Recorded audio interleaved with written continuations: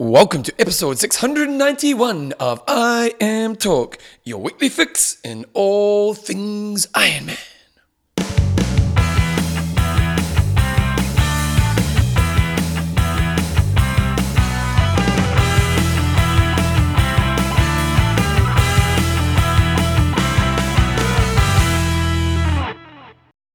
Alrighty, welcome along to episode 691 of I Am Talk with Coach John Newsom and Bevan James Isles. How you going, mate? Pretty good, Bevan, and you? You know what? I looked like you the other day. Did you? Because I went out for a bike ride. Oh my goodness. I did Short Bays on Sunday morning. Beautiful day for a bike ride. Yeah. Beautiful day for a bike ride. Toasty day. I even had this I Am Talk socks on. Nice. I did notice last week yours had holes in them. They did on the toes, Yes, you maybe time to throw them away. Yeah. So I had like the team kit on. I've got the team kit on today, so if you guys want to support the show, you can go to iamtalk.me and you can get, we've got a store, you can go up there and you can get all sorts of kit. You can get socks that don't have holes in them. Yeah, mine didn't because it's the first time I've ever worn them. Nice. Yeah, it felt pretty cool to be honest. Yeah, so there you go, part of the crew. But anyway, I'm Talk is proudly brought to you by Extreme Endurance. your lactic buffer. Generation You Can. If you want to try something new in your training, make it you can. And our patrons. Let's name a couple, Jumbo. Olaf, the Icebreaker Lundberg. Dana, Dana, the dangerous deliverer. Cowpower? Cowper. And Chris Shreddit Schrader. Good work in this week's show. We've got some news. We've got hot topic of the week. We've got age group of the week. We're going to interview John. We are talking to Mel Urey, who's been on the show once before. I think her nickname might be Bigfoot, and she did the Uberman. We have talked about this on the show before, but I've never actually talked to anybody that's done it. She did it, and we're going to find out what she thought. And then we also have a website of the week. We haven't had one of those in a while. And Wing of the Week questions and answers. And then John, what a race on the weekend. I'm in Florida, and what a performance by Skipper. Yeah, it was impressive. Complete triathlon performance. It was indeed. Well, Swim. No, you could say a complete bike run performance. Swim was a bit of a letdown.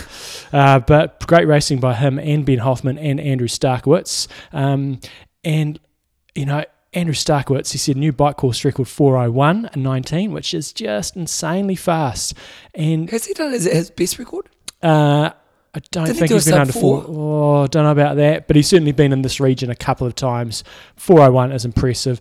You know, your instinct sometimes with these, when you see these times, you're going, oh, maybe it's short. So I checked out Joe Skipper's Strava files, and course accuracy is bang on at this race according to Joe's files. He got 180.11 kilometres on the bike, so perfect, and 42.17 kilometres on the run. So depending on when you start your watch there, it's only 30 metres out, which is amazingly accurate. So geez, very, very fast times. So Starkowitz rode a 4:01 course record. Ben Hoffman ran a 2:36 for a course record on the run, but just got pummeled on the bike with a 4:17. And Joe Skipper set a new course record with 7:46:28, and it was pretty close racing because Joe had a good lead off the bike, a good lead on Hoffman off the bike. He was in catchy, wasn't he? He was in third place off the bike. I think it was Starkowitz, and then Jesper Svensson, and Joe Skipper ran his way into the lead, but Ben Hoffman was lurking behind him, and I think he got within about 1:40 of him. But impressive racing, very impressive. But he only swam 54, and that somewhat let his overall time down a little bit, but 7:46 is bloody impressive. Well, so two things. There were 2 slots to go for Kona, so Skipper and Hoffman are booked in for next year's Kona, which really gives them a good platform to look at the next year's kind of racing. Also a good payday here as well, 20k for Joe. Yep, it's because it's a male-only pro race. Yeah, which is good. So Starkowitz's previous race record was a 4:01:14, so this wasn't quite as fast. So he hasn't gone under that 4-hour mark, and he did the 9-man Texas in, I think it was 2017. So that's the previous record for the IMM. And I thought to myself, geez, that's a seriously fast time. And I know that in Rote we've had Jan Frodeno go quicker than that with his 9:35. But then I was thinking, I wonder where Joe's performance actually rates on this list. And it is right up there. So he would slot in. I don't know if he's updated this list here. So you got Jan Frodeno, the fastest of all time in Rote. You got Tim Don in Brazil. You got Andreas Raelert in Rote. Lionel Sanders in Arizona. Marino in Klagenfurt. And Joe Skipper's probably going to tick in just behind Brent McMahon, who did a 7:46 in Brazil. What I would say is I would rate Joe's performance above quite a few of those other ones above him, purely because we know it's accurate. Rote is a little bit short. I've seen that myself. And but 6 minutes short? No, I'm not saying it's the fastest of all time for Joe, but I'm saying Rote's got an asterisk next to it. It's a little bit short on both the bike and the run, and I've seen that pretty much every year. But you could argue he's got some hills on the bike, etc. But it is a little bit short. Brazil has definitely had some question marks around it in terms of getting assistance from the lead vehicles and accuracy. And likewise with Klagenfurt, and we know when Peter Reid did his amazing race there, he said it was definitely short. But I don't recall off the top of my head if it's 100% accurate these days. But yeah, we can't. We're not comparing apples with apples. You know, I tend to just look at course records now. That was a course record, and it was an amazing performance, and it was accurate, and it was only 3 weeks after Kona. Yeah, and he had a good Kona as well too, didn't he? He did, and so did Ben Hoffman. So I wonder how they start to think about their season moving forward. Oh, it's brilliant. It just means you can think what has been the best season that I've had, or what's been the best lead into Kona, and you can just go and try to replicate it. Now, that might mean they still do more Ironmans. I'm sure it will, but you can pick and choose. And for someone like Joe, he can go, right, I can chase a bit, well, both of them, they can chase a bit more money, but maybe go and do Rote. Like I know Hoffman was down to do Rote last year and had to pull out through injury, so they'll get good appearance fees for being there, and it just means they can do whatever they want to do. Yeah, good times. Okay, we also had a couple of 70.3s, and Caffrey and Sanders took out Los Cabos. So again, back in the saddle for Lionel Sanders, so Los Cabos, and then at the South American 70.3 champs, we had Rudy von Berg and Chelsea Sodaro take that out. Okay, there we go. Nothing coming up. Yeah, it's a pretty quiet week coming up. We are heading into the quiet time of the year, aren't we? We are indeed. A couple more races coming up, but it's definitely that later part of the year is where things fade away. John's ITU update. We had ITU 2019 Lima World Cup. First time they've had a race, a World Cup level race in Peru. Manuel Messias from Brazil took that out. He's a former world junior champion. Sprint distance race, he beat out Florian Salversberg and Felix Duchamp. And then on the female side of things, we had Andrea Hewitt back racing. She was just a little bit off the pace, but still managed to come in 6th place, which was cool. Geez, you look down at the ages, actually her and Ayuada. Ayuada took out the race again, and she won last weekend in...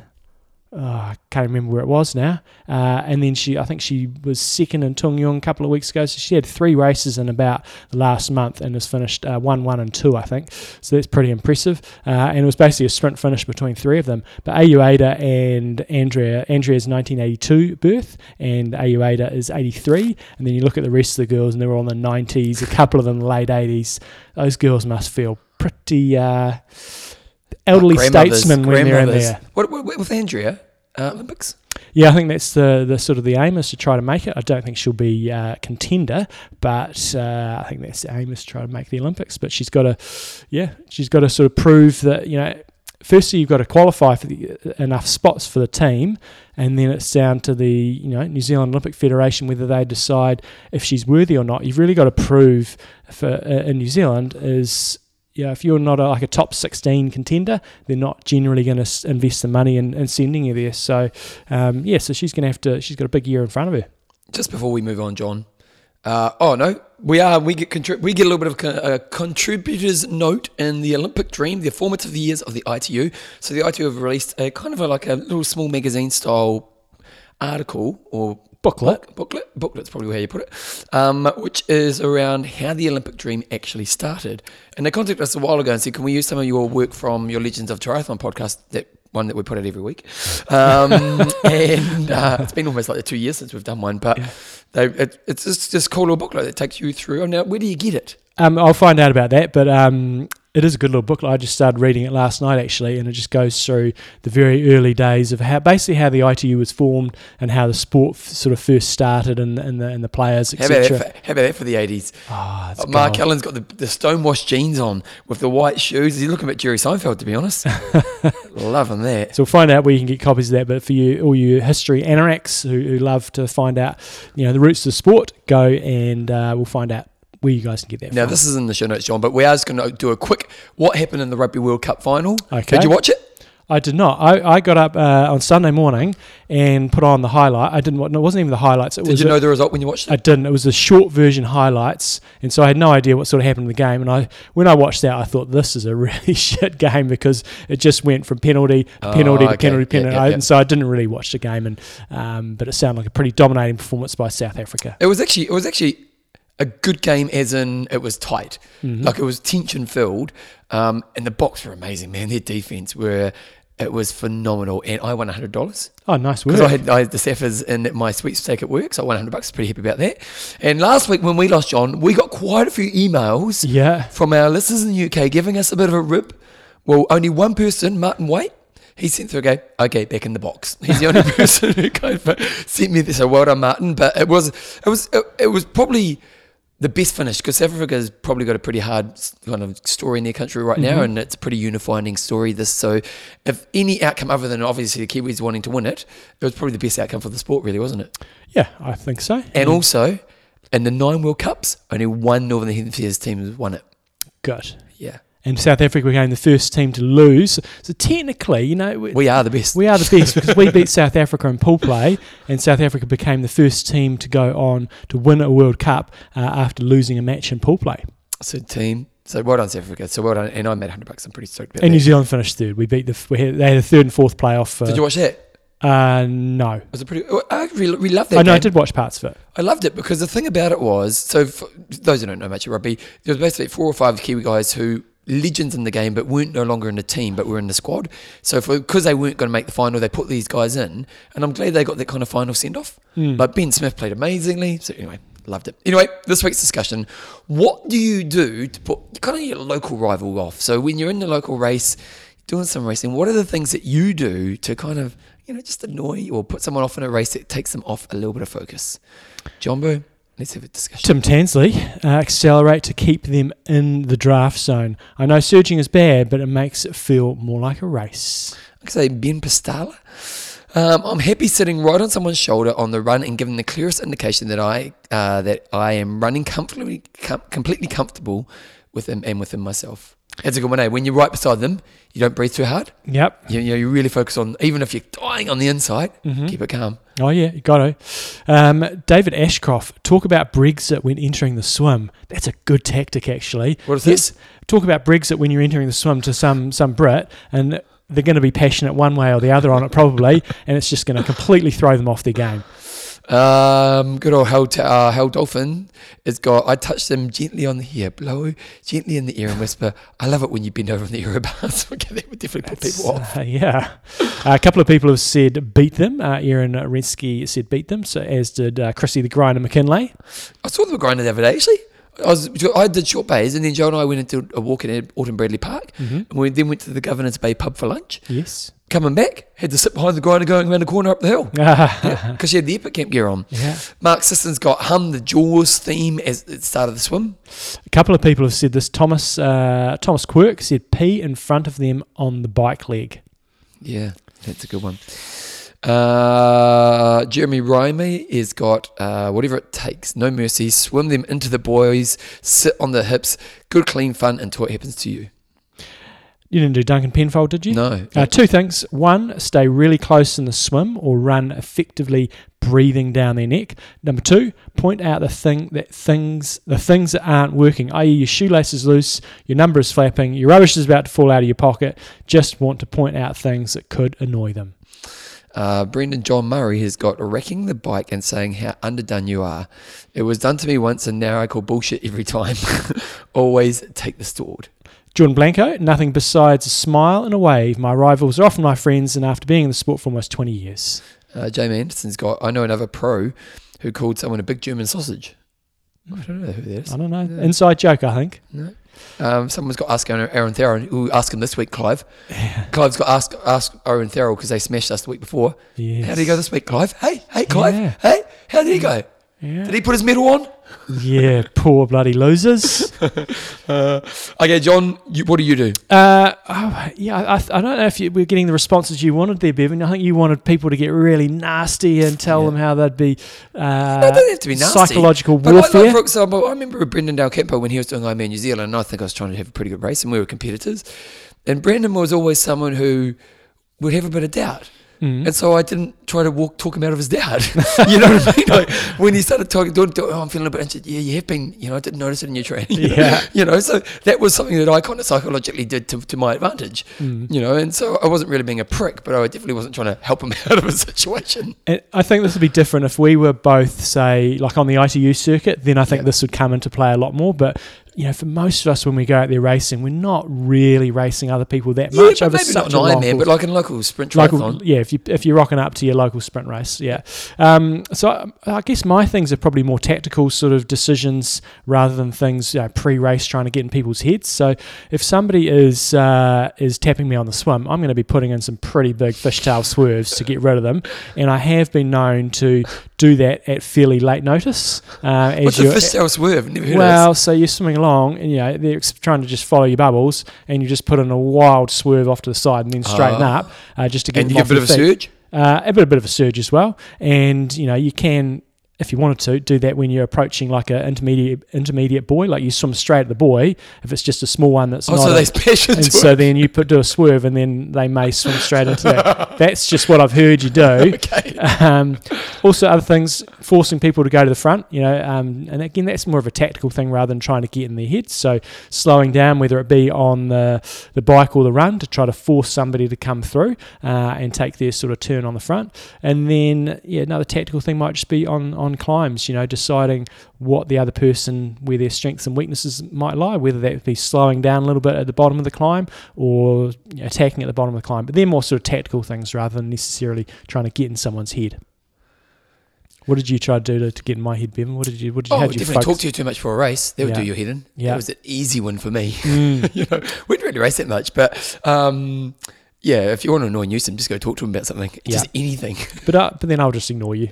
Yeah, no, but you still, your attention builds. It definitely builds. What else would I do to annoy people? Definitely, well, not near, kind of, if it's the old school tricks, if you're passing someone, just destroy them. You go past strong, you seem it's easy. No, probably that's about it. But like with the Del Campo, I didn't encourage him out of a bad situation. Yeah. Because I thought, well, it's actually to my advantage if he's feeling a bit, miserable. So, good times. Okay, this week's discussion, John. Tell us your nutrition disasters, either within a race, pre-race, or something that has just gone tits up when you're racing. Okay, your nutrition disasters. John, let's do a sponsor. Let's talk about Extreme Endurance, your lactic buffer. If you are skeptical about Extreme Endurance, they have, if you're in the US, they have a 1-week trial you can take. So it's $13.95, and that gives you 7 days worth of tablets, and that is enough to get you to a start line and for you to actually notice a difference. So go onto X Endurance and look for their sample packs. If you do want to try their other products as well, they have pretty much everything in a sample pack. But in terms of the main one that we often talk about, Extreme Endurance, get on there. You basically take it for, say, 6 days before the race, take it on the race day, and sure you're going to feel a hell of a lot better, and also your recovery is going to be enhanced. So we know that it's a bit of a funny time of the season. A lot of the Northern Hemisphere athletes, you might be going into a running focus, so perfect timing when your legs are taking a bit of a beating over the winter to test this out. And for you Southern Hemisphere athletes, maybe a lot of you will be building towards Ironman races in the new year, or half Ironman sort of key races, whether they be Challenge Wanaka or half Ironmans in Australia or South Africa. But at this time of the year, you might be doing the odd little sprint race or build-up race. And again, trialling the product, you never want to try anything new on race day. But I've never heard anybody give any side effects from taking Extreme Endurance. So get on there, try a 1-week trial, and preferably in the pudding. It's not actually that much to get a whole month's worth, so while you're there, you might as well do that. But if you are a real skeptic, just want to check it out, $13.95 if you're in the States to get a 1-week trial pack. Check it out. xendurance.com. Yeah, and it's a really good way of going about doing it, because a good 5K race, good hard effort. You can try this and you can really see, because we've had so many people come back to us and just say it's been a really great product, and John raves about it himself. But you need to try things yourself, and you may think, I'm not sure. Well, this 1-week trial, give it a go, give it a big bash on a big race, and see if it makes a big difference for you. Which, if it does, it's a big part of the equation. Exactly. John, what's the website? xendurance.com. Check it or out. Or if you're in Europe, there's the .eu, and if you're in New Zealand or Australia, you can get it through me. John, I was sitting on the couch before. Yeah, I don't know what you were doing over there. I was trying to concentrate. Oh, because I just looked over here, People can't see what I'm holding, but I just saw that side of it. Yeah. And I thought to myself, what's that? That looks like something beginning with D and finishing with O. But it's not. It's a body massager. It's just the handle looked a little bit funny, but that's okay. Anyway, John, we're going to go to an interview. Yeah, let's hear it. Well, who's the interview? We've got a minute. Who's the interview with? We're talking with Melissa Uri, who has done the Big Man. No, it isn't the Uberman. Uberman. There we go. But I think her nickname's Bigfoot. That's where I was getting confused. Okay, she's the big man, Bigfoot at the Uberman. Here she is. Here's Melissa. Right, guys. So Uberman is something that we talked to the race director, I think it was a couple of years ago when this sort of concept came out, and it's a crazy adventure we're going to hear about in just a moment. But yeah, I haven't... We're just going to ask Mel a little about it. So Melissa Uri finished the race, was a couple of weeks or maybe a week or two ago. She's going to tell us all about it. So first of all, Mel, welcome back to the show. Just tell us what the hell Uberman is. Thanks, John and Bev. It's nice to be back. So Uberman is a combination of a couple of events that Dan has decided to mash together. So it's the Catalina Channel Swim from Catalina Island across to Palos Verdes in California. So it's a 34-kilometre swim. And then you ride, it's 400 miles, so it's about 640K from Palos Verdes down to Badwater Basin. And then you do the Badwater Run, so it's 135 miles and that works out to be about 216K up to Mount Whitney, up to the trailhead. So, yeah, it's pretty big. So it combines the Catalina Swim and the Badwater Run with a bike to get you from one to the other. And how many people actually do it? Because it says a maximum of 12, and I see some years there was just a small handful. So how many people typically do it, and how many people did it this year? So in previous years, there's been only one person who, I think the first year there was a few more people, but only one finished, and there was a relay team. One person did each leg. And then the other couple of years, there's only been one person turn up and finish it. And then this year there was three of us. So wait a second. So they have a maximum of 12 athletes, but most year they're only really getting a couple of people. Yeah, pretty much. Because there's only that many nutters in the world. Exactly. I mean, like this year, I think there was quite a few more people who were interested, but then it's a matter of just who gets to turn up to the finish line based on injuries and whatever else life issues that come up. So, yeah. So is the route, you sort of said where the route goes, is it more a case of they've mapped out a route to follow and it's kind of see you at the start line, see you at the finish, or is it really an event or just something you're kind of doing by yourself? Yeah, it kind of feels like it's something you're doing by yourself just because there's really no one else around. It's not an official sanctioned race. So we do have maps, we do have a course, but it's just like point A, point B, off you go. It's very, very low key. So talk us through the swim. What's it's obviously a bloody long way, and it looks like you get dropped out at this island. So talk us through doing a swim like this as opposed to maybe doing Ultraman, which a lot of us can probably get our head around swimming 10 kilometres, especially when there's other people around. But in terms of swimming that distance, talk us through how it works. Yeah, so Catalina swims all start in the middle of the night because that's when the most favourable tides are. So you basically swim majority of the night. So I started about 10 p.m. You go over on your boat with your crew and your boat captain, and they drop you off. There's a beach called Doctor's Cove, which apparently is where all the swimmers start from. So I'm like, well, if that's what they do, then that's what I'm going to do. And so, you swim to the beach, you get out, and then your swim starts. And so you've got a kayaker next to you and then a boat. So I swam between the two of them. And because it was dark, they had glow sticks on the side of the boat. So you knew, how far away roughly you were from the boat and the kayaker.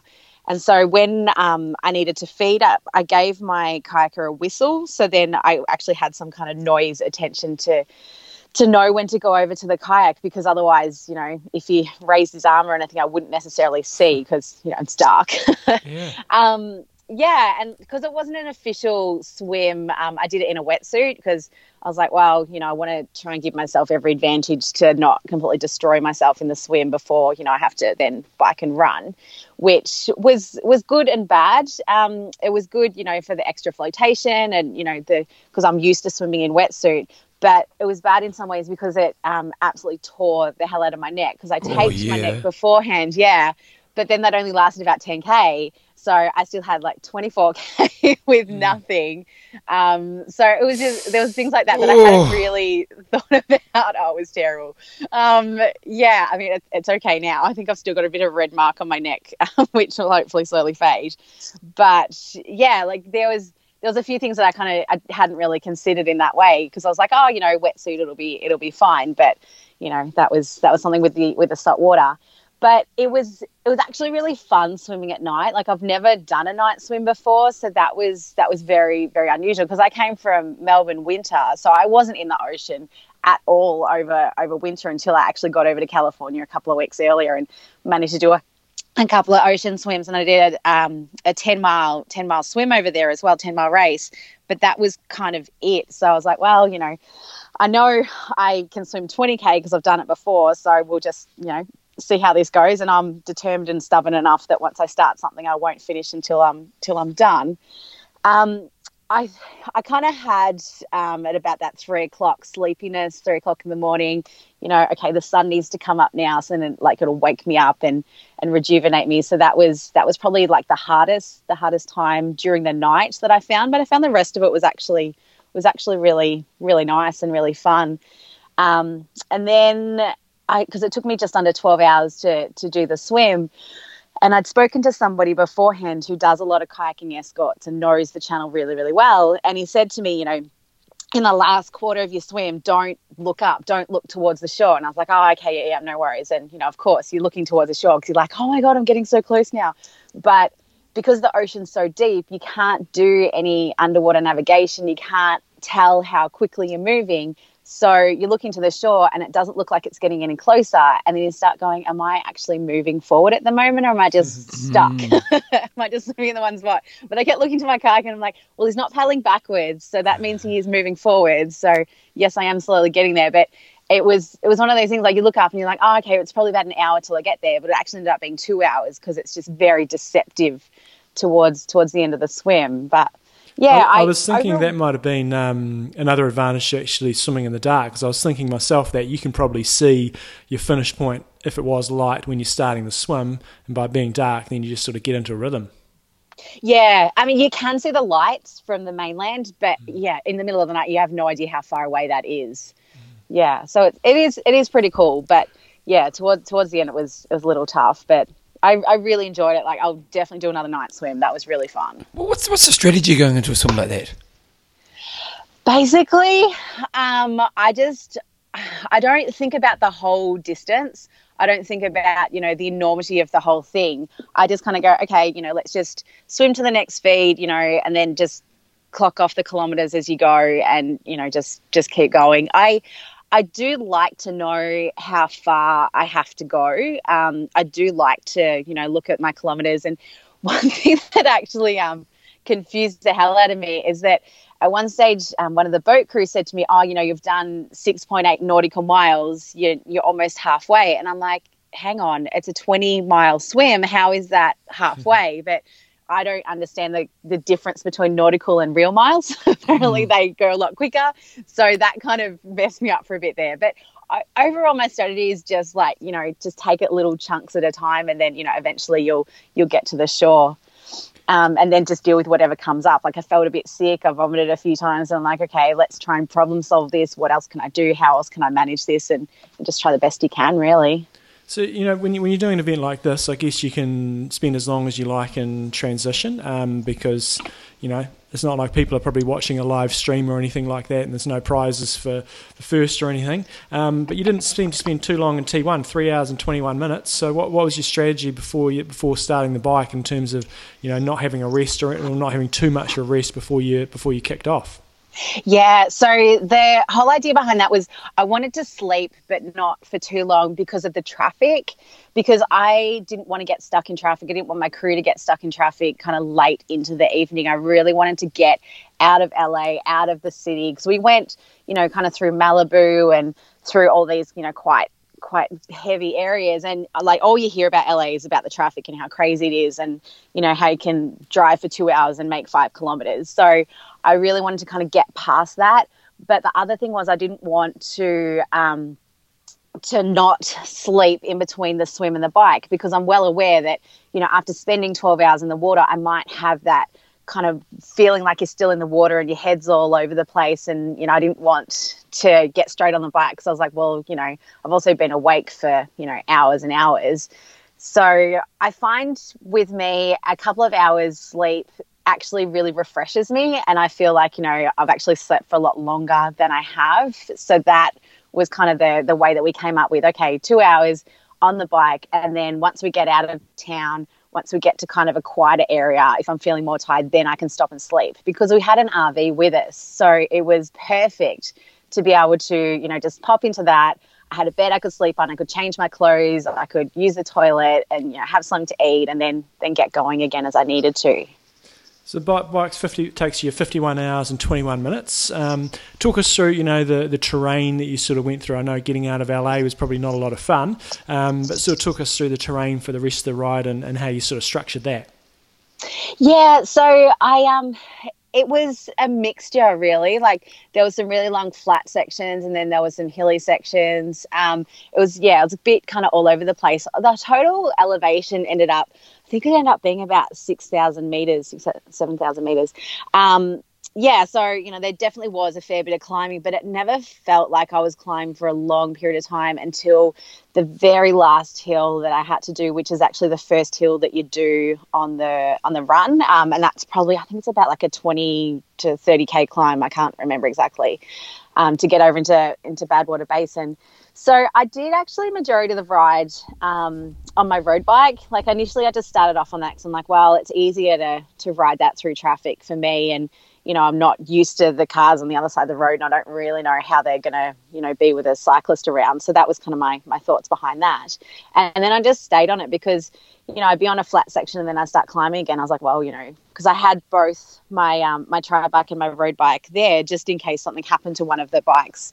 Or the terrain was, you know, quite favourable for one particular bike, then I could change over as needed, because it's not a race. So you don't have these rules about, you know, not being able to change bikes until one's completely broken or, you know, or whatever like that.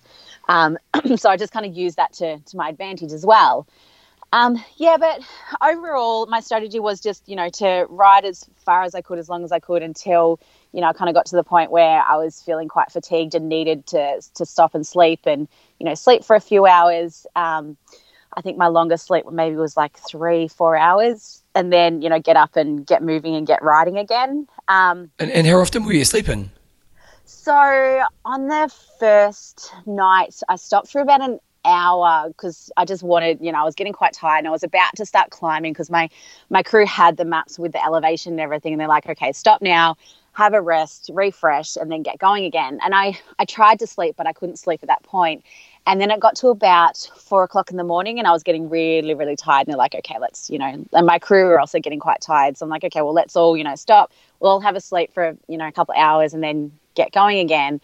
And then it was daylight. So, you know, that always kind of wakes me up and refreshes me as well. So that was quite good. I went through, so I got going again probably about 7:30 in the morning.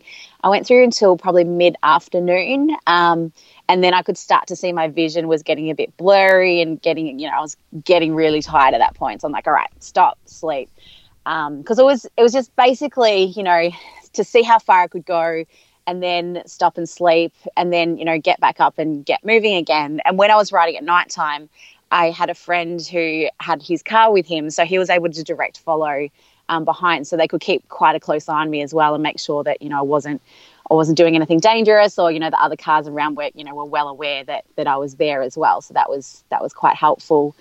And then on the second night through, I think it was probably around the same time, maybe around like 3 o'clock in the morning.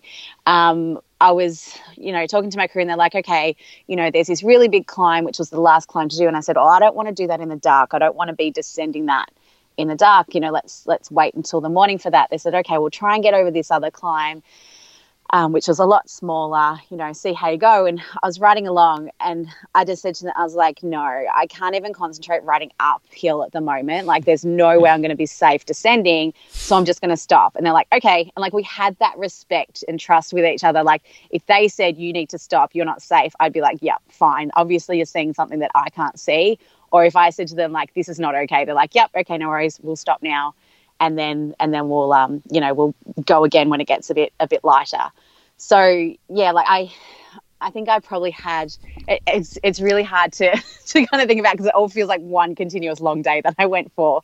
But I know on the swim and bike I had a lot less sleep, and then I had more sleep as I went into the run as well, just because it was hotter and I needed to rest during the day a little bit longer as well. So the run, in a standard triathlon, we kind of look at the splits, and if you run slower than your bike time, it's kind of like pull your pants down and get a spank bottom for. But this is obviously not a standardised sort of distance.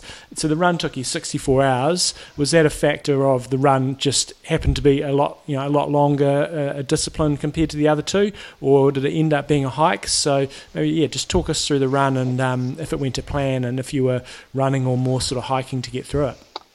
Yeah, it's really funny. I thought about that too, and I was like, this is the one time that my bike being faster than my run, I'm totally okay with. Yeah.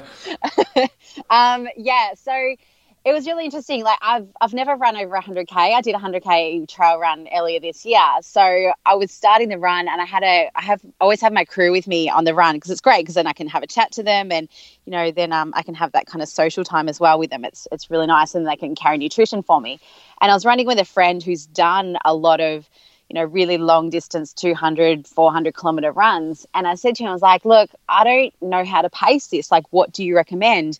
And he said, walk more, sleep more, and just run bits when you can. So like I was still running, and I still ran, through the whole way. Like there's 3 really quite big climbs that, I just walked the whole time. Anytime there was any incline, I just walked because I was like, well, I don't want to burn out my legs. I just, I'm fatigued enough as it is. My only goal is to finish this. I don't have, I had a time goal of I wanted to do it in 5 to 6 days, but that was like a BC goal. Like it was, always stay safe, have fun were always my 2 ultimate goals. So I did walk a decent chunk of it. And then, the very last climb going up to Mount Whitney, it's really, really steep. So there's no option of running in that section. And there was really quite long flat sections through the desert between the climbs as well. So, I'll be running those. But, I mean, by that stage, my run's really not that fast anyway.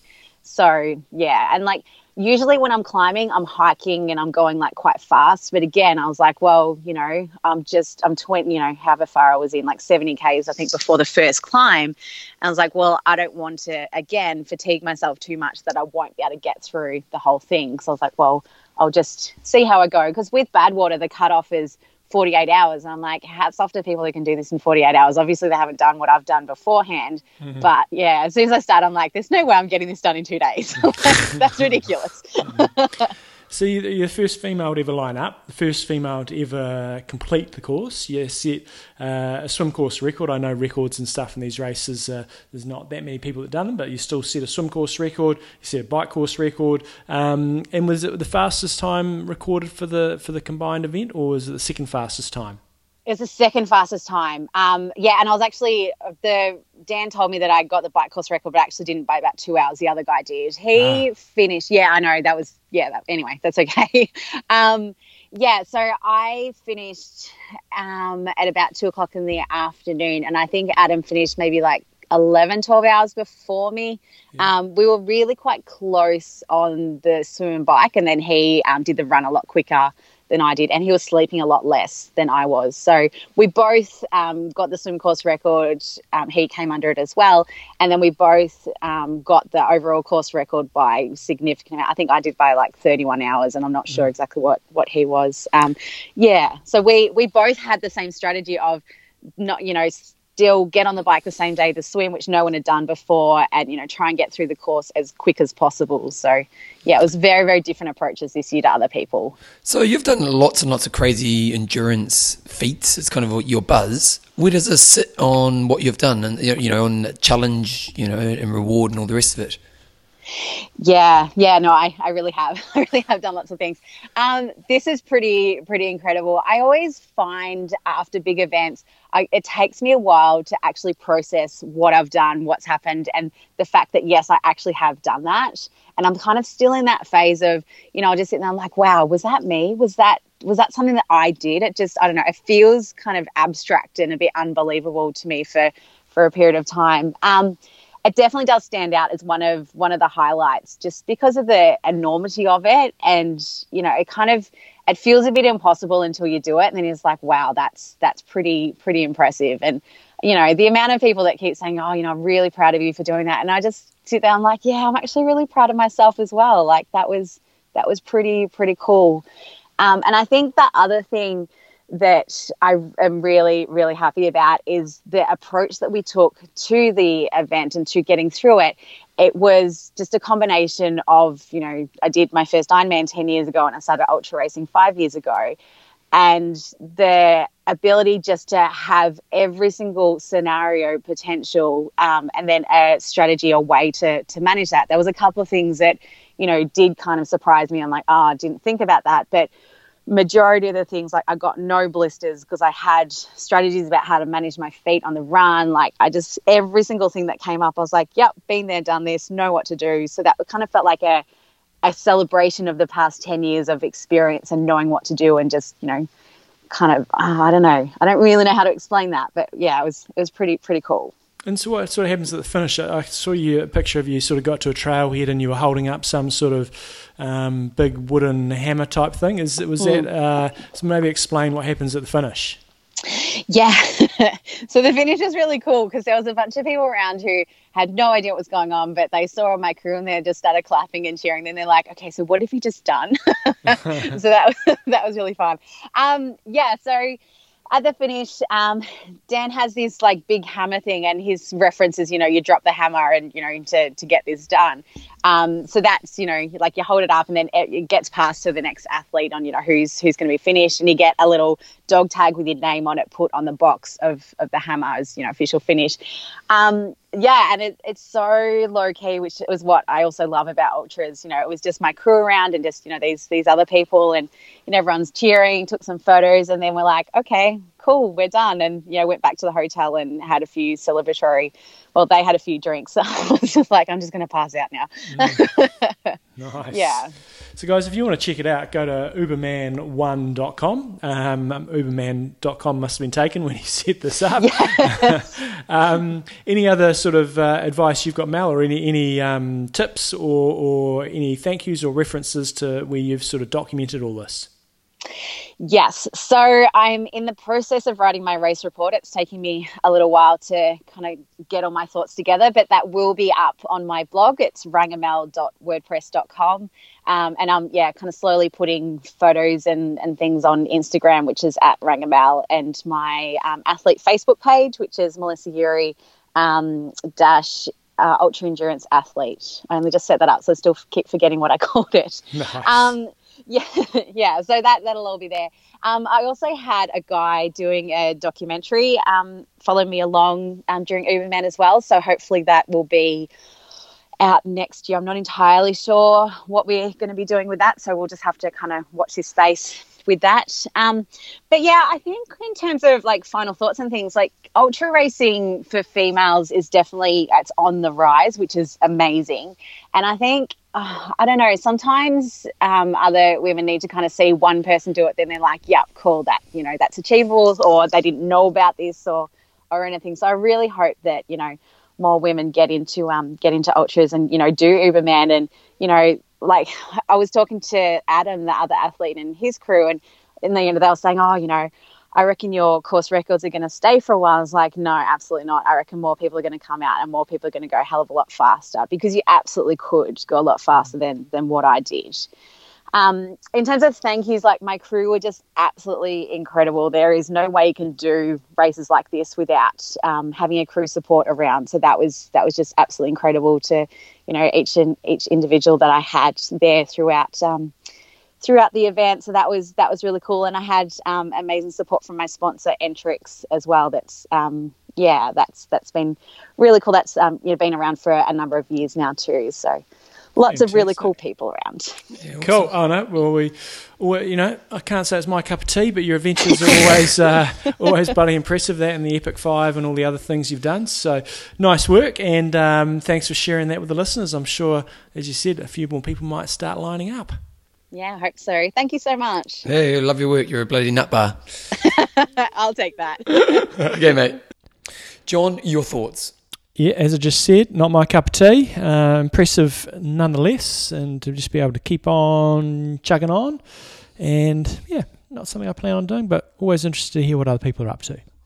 Just so you guys know, just before we pushed start, John said, "Yeah, that's my bad." And then as soon as he said, I hate it when people say that. I do hate it when people say that. That's one way you could irritate me before the race, Bevan. Come over and say, "Oh, John, I don't want to talk to you, but it's my bad." Yeah. Whoop, bump into you. Oh, my bad. Oh, my bad, mate, my bad. But these things can backfire on you, because I'd get pretty fired up. I might open a can of whoop ass. Do you respond well to that? Sorry? You know, because it's interesting when you think, like in team sports, you know, one of the challenges as a coach is to really figure out how to tap into the motivation of different individuals. Mm-hmm. You know, for some people, they need to be like a beast, you know, like you know, especially like contact sport. Some people need a calm place. You know, I think you respond well to kind of angry energy? I think I would in the start of the swim and at stages on the bike. I mean, stages on the run, probably on the bike. Probably a bit more in control. And we're talking long course here. If it was short course, slightly different story. You know, it's a bit more anger and getting fired up. But I think the dangerous aspect of it is if you really try to build that up too far before race start, then you can be getting, if you're wasting a lot of getting angry for like an hour before the start. Wasting your mind space, eh? It's wasted. But if this was literally heading over the swim start, then that might be quite valuable. I don't know if it's necessarily that valuable in Ironman. Unless you're in the very last part of the run. Mm-hmm. You know what I mean? Because Ironman is not about emotion so much. You know, it's about a controlled, steady state where you kind of try to fight that emotional battle at the end. Short course, sprint, bit of anger. I'll hire you to come out when I do some short course racing over summer. Just irritating me. Yeah. When you go past on the bog, I go, John, sorry, I'm here. My bad. Okay, John, let's do it. 3, 2, 1. Age group of the week. And we're going to look at the Kona winners in the age group categories from 40 to 59 for 2019. And John, it's pretty interesting stuff. Well, yeah, so my age group, the 40 to 44 men, we had a couple of Danes take it out. Carsten Dermot Sorensen took it out. He only did a 3:10 on the run, so he opened a can of whoop ass on the bike and the swim. Only man in the age group to go sub 9 hours, went 8:56.49 to win by 3 minutes 24. Geez, it was only 11 seconds between second and third. Ooh, and the guy 11, and the guy in third was hurts. The guy in third was mowing him down. He ran over 2:55, and second only did a 3:04. That's 11 seconds. You can see them in front of you, but you never know. Things, you know, when we just look at numbers like that, they may have caught each other on the run, and the guy might have surged away or something like that. But in terms of the fellow who won, Sorensen, he swam a 53.58. That's a pretty solid swim over there. Rode 4:46, and then only needed a 3:10 to take out the win. In the women's 40 to 44, Georgina Gradient, she took it out with a dojo domination, winning by 22 minutes. Total time of 10:01.14. So just above that 10-hour mark, which is pretty impressive of 40 to 44. You know, it's great racing. She's from the Power Lab racing team in Switzerland. So love your work. Yep. 45 to 49 men. You got a hard name here? No. If I didn't know who it was, Alexander Vinokurov took it out. 8:48.28. That's a bloody impressive time. He's an ex-professional cyclist. That's enough said. Second place was Oscar Galindez, ex-professional triathlete, and he also went sub 9, 8:59.57. And third place, Mike Scherifler from Switzerland. He went 9:06, and I think he might be an ex-pro as well. So there you go. Top three in the 45 to 49. Okay, Jeanette. Whoa, this is a pretty good effort. Jeanette Domer from, I don't know that flag, John. It might be Denmark. She did a 9:45.44. That's pretty impressive. And 45 to 49, female. Solid. It's a solid effort. Now, her time, she did a swim of 1:02. She did a bike of 5:11, and then she ran a 3:25. I thought she ran a sub 3 marathon, but her transition was 2:58. So she ran a 3:25. She ended up winning her age group by 10 minutes. So this is a pretty strong age group. So the top three in the 45 to 49 beat the winner of the 40 to 45. That's fairly similar to the on the male side as well. On the 50 to 54, Anthony Philippe from France took it out in 9 hours 17. He beat out fellow Frenchman and former top cyclist. He was a green jersey winner in the Tour de France, Laurent Jalabert. He beat him by 8 minutes. And Anthony Philippe's splits were, he swam a 102, rode a 458 and ran a 308. That's a really nicely balanced race. So well done to him. Well, then we go on to the 50-54 category for the females. Another dojo domination by I'm going to say Bete Gutierrez, and she's from Germany, and she did a 9:46. Solid. So she beat the 40 age group.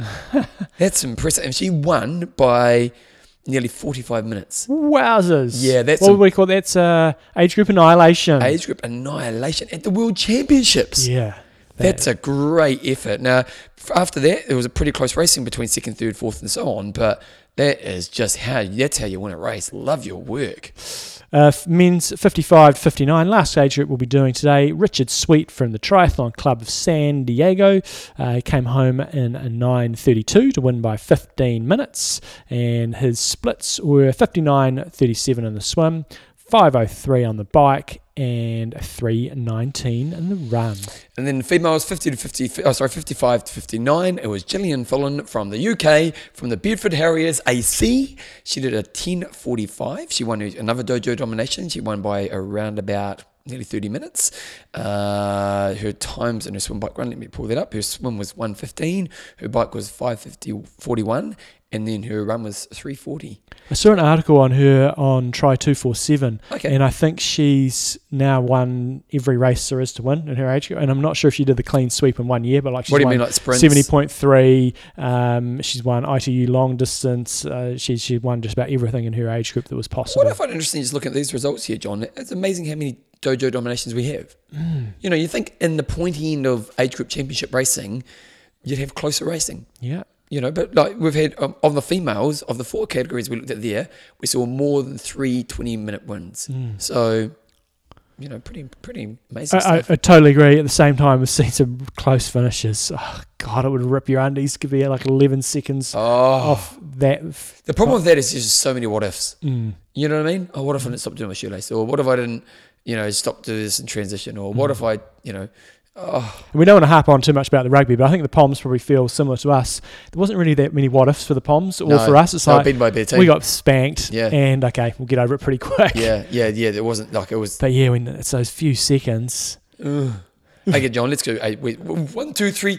Website of the week, and this is a good one actually. The website's actually 1989 as numbers, thestory.com. And what it is Mark Allen, and it might be a bit of a kind of a throwback to that book that came out a few years ago. I totally think it is. That they really didn't like. And I think because it was written by Matt Fitzgerald, wasn't it? Mm-hmm. And it was, I can't remember the name of the book, but it was basically about... I think it was Iron War, I think. Yeah, you are right, actually. It was Iron War. And they were very critical of the book. They really didn't like the book at all. They felt it painted them in a really negative light. And they came out punching, really.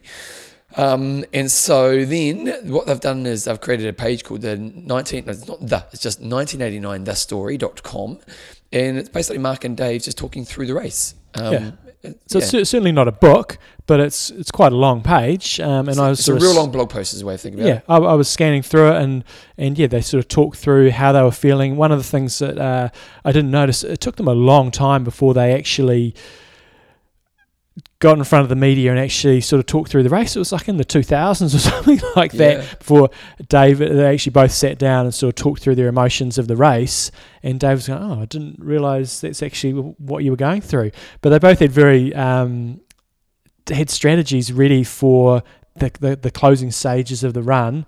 And so Dave Scott's, maybe you guys should just read it, but I'll talk about it. The one thing, Dave Scott's strategy was I am just going to crush this downhill. So in Kona, you get to the top of Palani Hill, and then you've got a downhill, and then you've got probably half a mile to the finish or so. And so his strategy was, I'm going to get to the top of that hill, and then I'm just going to blitz him because nobody can stay with me on a downhill, and I'm reckless and I'll just cane it. So I'm willing to take a risk because... And then it'll be race over. And Mark wasn't quite sure what he was going to do, and he went to grab a drink at the last aid station before going up what is now referred to as Mark and Dave Hill, which is a gentle incline before you turn right.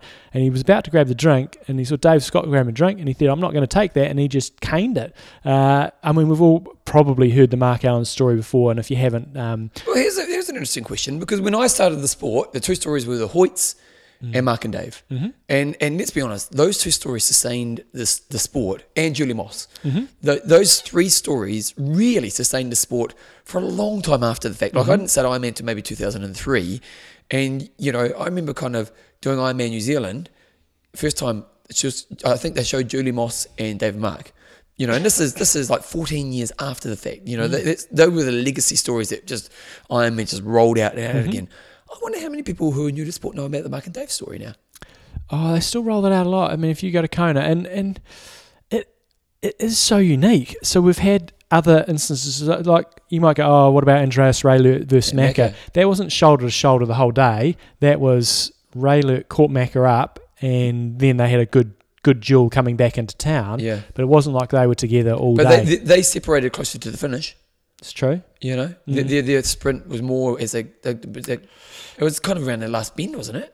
Oh, I can't quite remember that one. The exact finish. It wasn't the last bend, but it was only minutes away from them. Whereas Mark and Dave was probably still another 4K from the finish. No. Theirs was pretty close. It's on that gentle incline up. They were only probably 2.5K to go. Okay. So if you want to read through, the story of it is that for those who don't know, I'm sure you do, but Dave Scott, Mark Allen was the best triathlete in the world everywhere. Yep. Except for Kona. And he went to Kona like 6 times, never won, and Dave would always beat him. And Mark Allen just couldn't figure it out. So he just figured one day, you know what, I'm just going to sit by the guy who's the champion. And what's interesting, I've just looked at the results here. So Mark Allen went 8:09.15, different course back then, but geez, they went fast. Dave Scott ended up losing a minute, and that's a pretty short space of time where he lost that. But then third place was 23 minutes back. But again, who was third? Greg Welsh was third, 23:01 behind, and then Ken Glare was fourth, 23:17, only 16 seconds between third and fourth. And I don't think Ken Glare ever got on the podium in Kona. I'm almost certain of it. Did he? Pretty sure he didn't. Oh, wow. So there you go. As Bevan said, 1989thestory.com. Yeah, check it out. If you love the sport, you want to enjoy that. Okay, John, we've already done our interview. Sponsor. Generation UCAN. If you want to get a hold of some Generation UCAN, you can go on to generationucan.com and you can use promo code IMTalk. If you're in Australia, generationucan.com.au. Canada, smartperformancenutrition.ca. And in New Zealand, superstarch.co.nz. Use promo code IMTalk and you get a 15% discount. We had a couple of emails in from people who have been using it. Matt Sheaf, haven't got your nickname in front of me, Matt. He did the Auckland Marathon, which was a few weeks ago, and this is why it's really important to trial using products in different ways. You heard like how Tim O'Donnell uses UCAN in conjunction with other products. You've heard how I use it. What Matt did in a marathon, he said he preloaded with UCAN, so he had it before the race, and then he made some UCAN gels from the powder for his race fueling, and he used that through the race, and then I think he used one regular gel towards the end to try to give him that sort of glycogen boost. So he managed to do a negative split, fell short of his target time of 3:09, but he ran 3:12. However, his previous PB was 3:45, so he still managed a fairly large PB in 1 hour time. 3:09. Maybe he was trying to qualify for like a New York or something. Oh, maybe it just been time that he thought he could do, so it was kind of like a throw it out there, but he still improved by over 30 minutes. He didn't get any GI stress. He usually gets with fuels and gels, and he didn't bonk at all. He only fell short of his time because he couldn't close out the final 12 kilometres, but still finished strong as I could. No cramping and stitches. And then we had, so that was one good story. Making the UCAN gel, so what's that? So I think what he did, he said he used baby food pouches, and so he mixed up because the UCAN is quite it's a lot thicker consistency than, say, a sports drink, and he probably just made them a bit more concentrated, so it was like more like a gel than a liquid. I know gel's still a liquid, but more viscous, and worked for him, so he was able to take that through. I don't know if that strategy would work for me or not. I haven't tried it, but He's an innovator. Different ideas. Nice work, Matt. Patrick Walkington's got here, Coach's Corner UCAN question. As a Northern Hemisphere athlete, you guys don't want to rugby much, and just coming off my season, having never used UCAN before, how can I incorporate it into my current easy training schedule of 2 bikes, 2 runs, 2 swims per week, all generally less than an hour per session with not too much intensity? Cheers. So I think what you got to think about is what are your goals, you know? Are you thinking, I want to use this UCAN for my long course racing next year? Am I going to use it for my short course? The reality is, you know, at this stage of the season, if you are just ticking over with some general conditioning training, you're probably not really going to need sports nutrition to get through it. If you're only doing sessions that are sort of 45 to 60 minutes long, you don't really need it. However, if you are sort of looking to go down like the low carb, high fat approach, then you can maybe it can help you sort of get through your day in that regard. So my advice for you, if you are sort of just starting your off season, you think I really want to have a go on that UCAN, is now would be a good time to try to figure out the flavours you like. It is a very different taste to what you experience with sports drinks. It's not like a sports drink. It's more sort of smoothie-like consistency. So they've also got starter packs. We talked on about extreme endurance earlier in the show. Got some down here, John. Yeah, I brought Bevan a couple of samples today. So you can buy a big tub of UCAN, or you can buy sort of single serve packs. So my advice to you, Patrick, would be get on there, get a few starter packs, figure out the flavours you like, and give it a crack, find the flavour you like, and then when you start to crank up your volume a bit more as you get into sort of the new year, that would be the time when you start to integrate it a bit more into your training. So there you go. Just remember, UCAN products are powered by Superstarch, a uniquely low glycemic and complex carbohydrate that delivers steady, long-lasting energy with no spikes, no crashes, and keeps your blood sugar steady. People love UCAN because it helps them avoid GI distress, bonking, and improves body composition, all with minimal or no sugar. You can find UCAN at the websites that John mentioned earlier, so check it out. Remember, you get the discount, 15% off for the I Am Talk listeners. Just use the code I Am Talk. That's all. No discount after that. So just use the discount code I Am Talk to get the discount. John. Yeah, let's get on it, guys. Generation UCAN. Wanger of the week. Wanger of the week. Okay, John, let's have a look at this. Let's have a look at the Wanger of the week. I'm going to say 100 because I won $100 from South Africa. Do we have 100? That'll be our last placed person. Okay. Because it gives us a top 100 every week. Bevan, I'm just logging in and... You log in. Yep. And I'll pretend I'm doing something else. Okay. Yep, let's have that. It's good. Yep. It's a great podcast and people love it. Springboks won. I won $100. That's all that matters. Go. Who's 100? Did you watch the game live? Yeah, I did, and I enjoyed it. I thought it was a good. It was a good tense contest. Mm-hmm. Like it wasn't the most open rugby you're ever going to see, but it was fit for a final. Good. You know, like it was nervous rugby. If you're a Pom, it would have been a hard game to watch. Yeah. But it was a bit like the All Black game. The Poms were beating us, but we kind of. 30 minutes ago, you think we can still win this. Yep. You know what I mean? And the Poms would have felt the same way. They were being dominated, but they were still only within 6 points. Just need a bit of a luck. And then Springboks has got 2 tries at the end, which closed it off. John Eames took it out. He did 11. He was in 100th place on our leaderboard. He did 11 hours 31 minutes. He did a bit of everything. Did nine workouts. Did 2 hours 15 swimming, 6 hours on the bike, 3 hours and 16 minutes on the run. He's from Chesham in England, in the United Kingdom. Let's just keep laying into the Poms this week. No, we're giving him love. We are. We beat you in the 2020 cricket as well. Yeah, they beat us in the first game. Yeah. They're going to dominate 2020 us. is a bit of flip coin, isn't it? You know, like 2020, it's I don't know, I like one day better. Love a one-day cricket. John, okay, what's his name again? John Eames, but he's Jon, not John. John Eames from Chesham, England, United Kingdom. You're our Wanger of the week. Okay, John Bo, let's talk about this. John's race report. You did your half marathon. I heard you're the champion. You've been the champion before in this race, haven't you? I have not, no. First time I did it, so it's called the Selwyn Half Marathon, and it was actually incorporated the Canterbury cross-country Canterbury Championships. Yeah, because you've won the Canterbury Championships before. You did, years ago. Remember? Did I? Because I remember you talking, saying... It might have been a different you distance. You won 15. Did I? Yeah, I guarantee it. Okay. I guarantee you won the Canterbury Half Ironman Championship, Half Marathon Championships. Did not know that. And I remember you saying, because you were talking to Hellemans. I think Hellemans came around here for an interview afterwards. Yeah. And you're saying, yeah, maybe. Yeah. Anyway, you're such a winner. You don't know how often you won.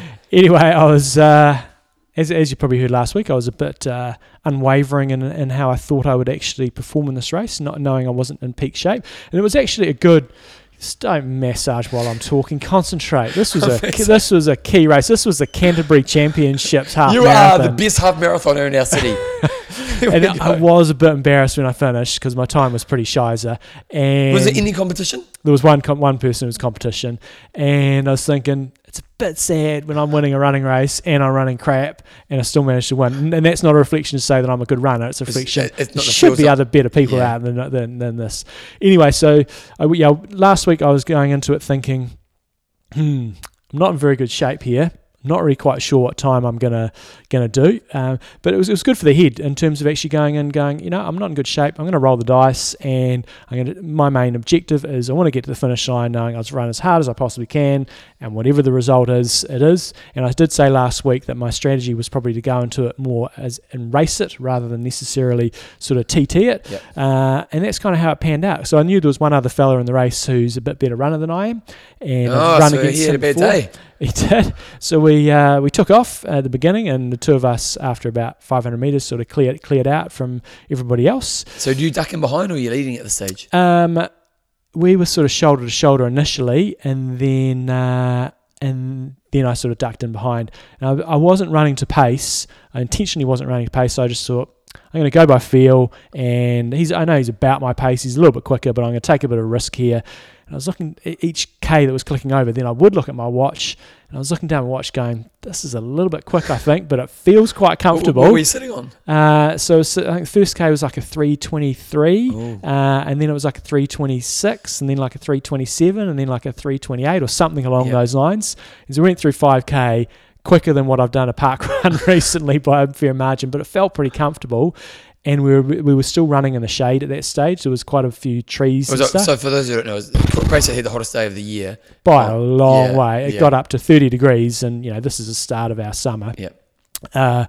And then once we sort of turned 5Ks, then the pace sort of slowed. The effort did not change. So wait, you guys both slowed the same pace? Yeah. Then he sort of forced me, as we were talking before, sort of forced me into the lead for a bit, and so I was leading for a bit, and then he came round me again. But then our pace was dropping off, and it was getting pretty toasty.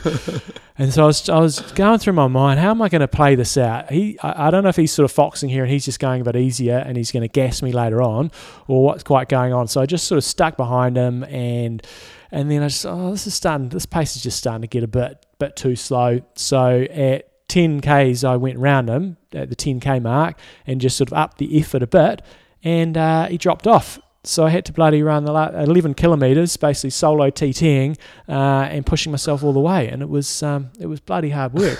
But I will say, having a lead vehicle makes a big difference. So we had a vehicle in front of me, probably 20 or 30 metres in front, and just having something there was so much help. Even though he wasn't pacing me or anything like that. It's just kind of a focus. And just sort of kept you reminded to keep the pressure on. Had I been just out there TTing it would have been a hell of a lot harder. How much did you win by? Ended up winning by a minute. Okay. But one of the challenges I had was I didn't want to look behind. I was saying, don't look behind, because I don't think he's that far behind. And if he sees me looking behind, then he'll probably know that I'm suffering. And I was suffering like a dog. and then we made this turn with, I think it was about 3.5 Ks to go. So now you get a chance to see him. When you do not a turn, sorry, it was just a right-hand turn rather than a U-turn. So I did the old cheeky look over the shoulder, and I could see he was a fair distance back. I thought I'm going to have to explode, and he's going to have to be running 3:30s in this last section to catch me up. And so I thought, okay, just hold it together, the finish and make the finish. And again, it was toasty. And then I turned around with about 1.5 Ks to go, and I saw somebody in black behind me, like 100 metres behind, and I thought, oh no, I can't let it slip here. No. If he gasses it, fair, good play, you take the win. So I went as hard as I could, and there wasn't much in the tank, so it wasn't a big increase in pace. It wasn't him? Held on to the finish, and then it wasn't him. Because there was a 5K and a 10K on at the same time, and they merged onto the course, and he was wearing a black outfit. I didn't have a good look. Somebody in black, oh God. But anyway, that was, so my time was only a 1:18 high. It was pretty, that was sort of worst case scenario. But I do think, and I'm not making excuses, but the heat, that takes a couple of seconds of Ks. It's got to. But it was fun going out there and actually racing rather than just TTing it, because it would have been miserable running by myself the whole way. and I was really pleased with how I executed in terms of when the going gets tough, I sort of just managed to hold myself together. It was good for me to have a week of mentally preparing for it. And what I do in that regard is, I'm really focusing on the second half of the run, how I want to handle myself. That's the sort of visualization I'll do during the week, is going, right, and it's going to get tough during that second half. How am I going to respond to that? So for me in the race, whenever it sort of got tough, it's always a case of, right, lift your knees a little bit higher, lift your heels a little bit higher, stand nice and tall, and run with good posture. Relax. So, did well in that regard. And, as I said, when I started this, the main thing was I wanted to know I was going to be cooked at the finish, and I was gone burger at the finish, and I was smoked for the entire rest of the day. So felt like I put in as a bigger effort as I could. And when I looked at my heart rate, it was only 2 beats lower than what I'd done for a 15k race earlier in the year, so that really shows that I did put in a good effort. And again, and this is an excuse, but when I compare the conditions, the race we did in April, really cool, a little bit of drizzle about. This time it was, probably about 25 degrees, and we've gone from not being too hot. And so I think that's a really good indication to me that heart rate was pretty similar, pace was significantly slower. So you do need to factor that in if you're going from warm, cool conditions to warm racing, that your heart rate's going to be higher, and you're going to have to accept your pace is a little bit slower. Porno did the race as well. He biked out there and biked back. He must have been I know he actually sent me a text with an ice cream, and that's an ice cream well deserved. Yeah. I was going to offer him a ride home, then I forgot. But actually, it would have been good for him to bike home.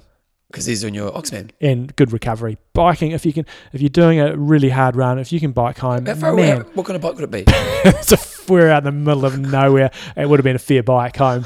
It would have been, easy. And it was one of those days it was hot and still. There was no draft at all, was there? Yeah. What was it? The pub having a lunch meal. It's good times. Half marathon's hard, man. You're running at a hard effort. It's a good race, isn't it? And and this was all on the road. Yeah, solid. Good times. Okay, John, questions and answers. This is good old Skip Slade. And he good man. He give bullet points.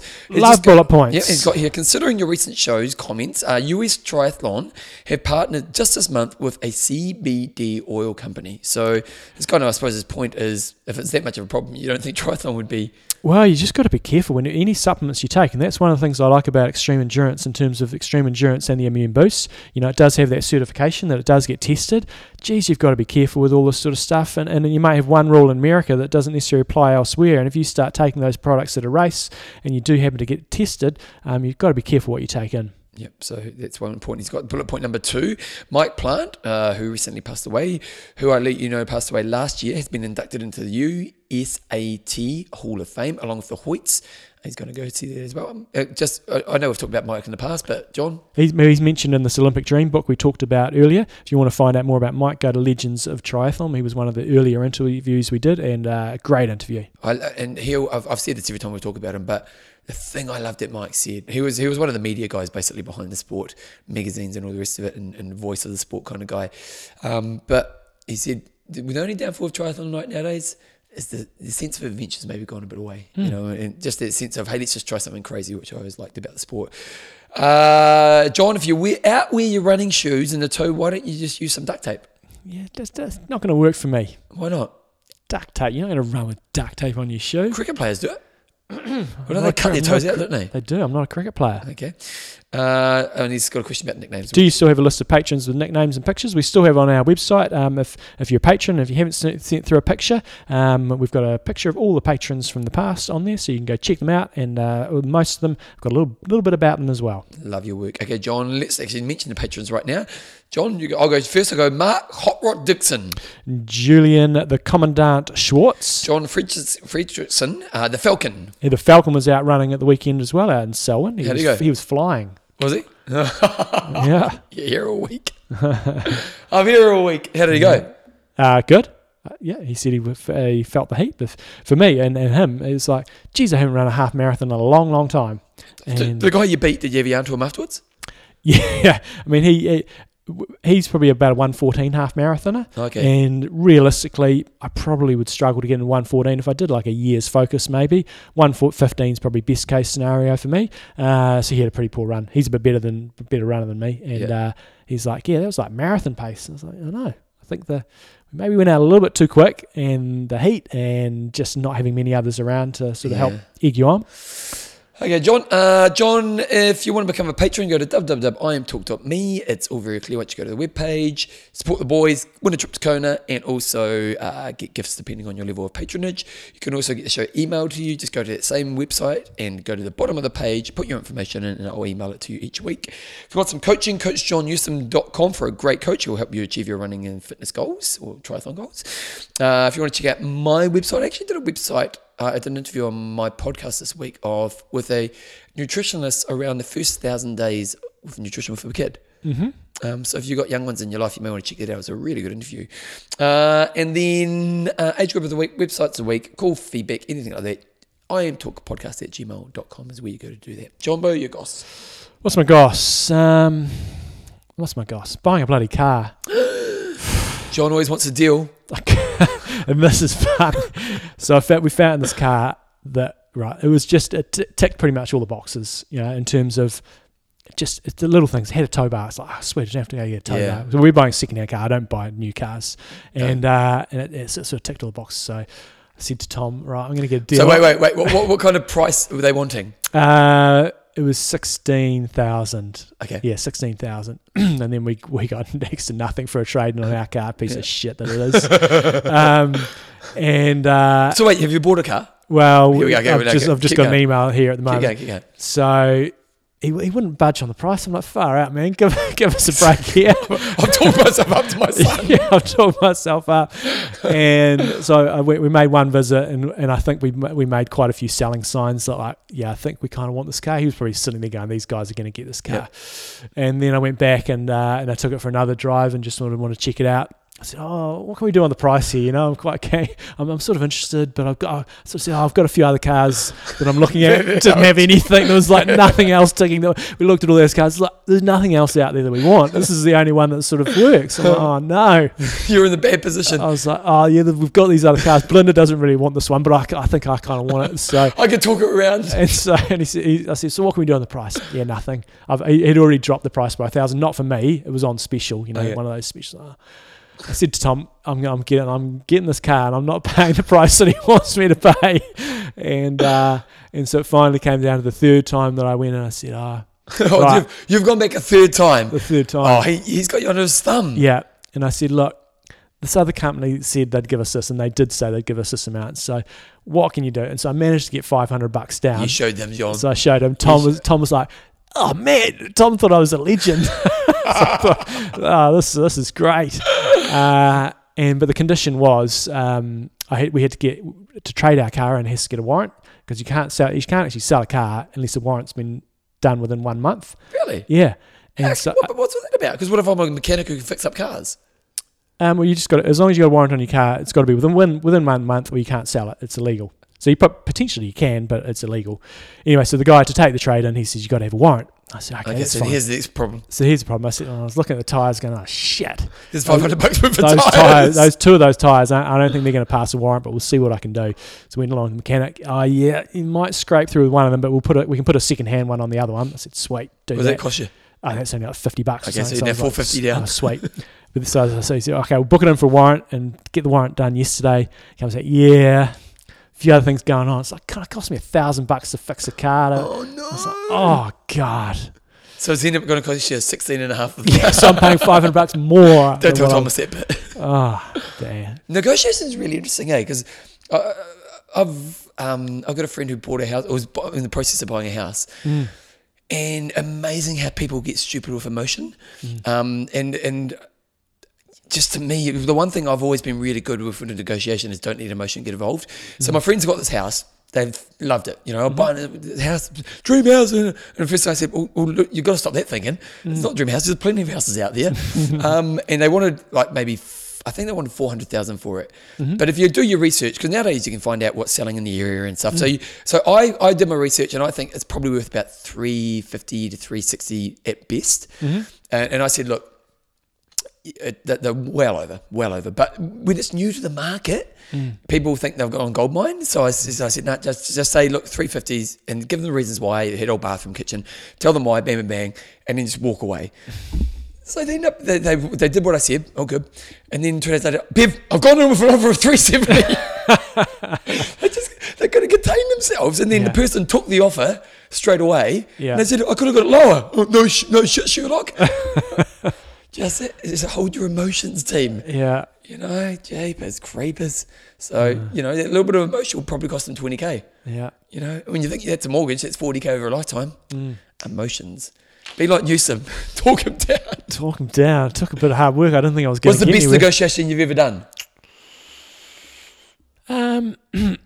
Our house that we bought, but we weren't lying with that. When we went in with our the lowest offer I could do, but it was also the highest offer I could do. Like, it was way under what they wanted. So that's the best we got. Is that what you just? That's what happened here as well. Yeah, we walked away, and we were like, and we were like you, we were lowballing big time, but it was kind of the best we could do.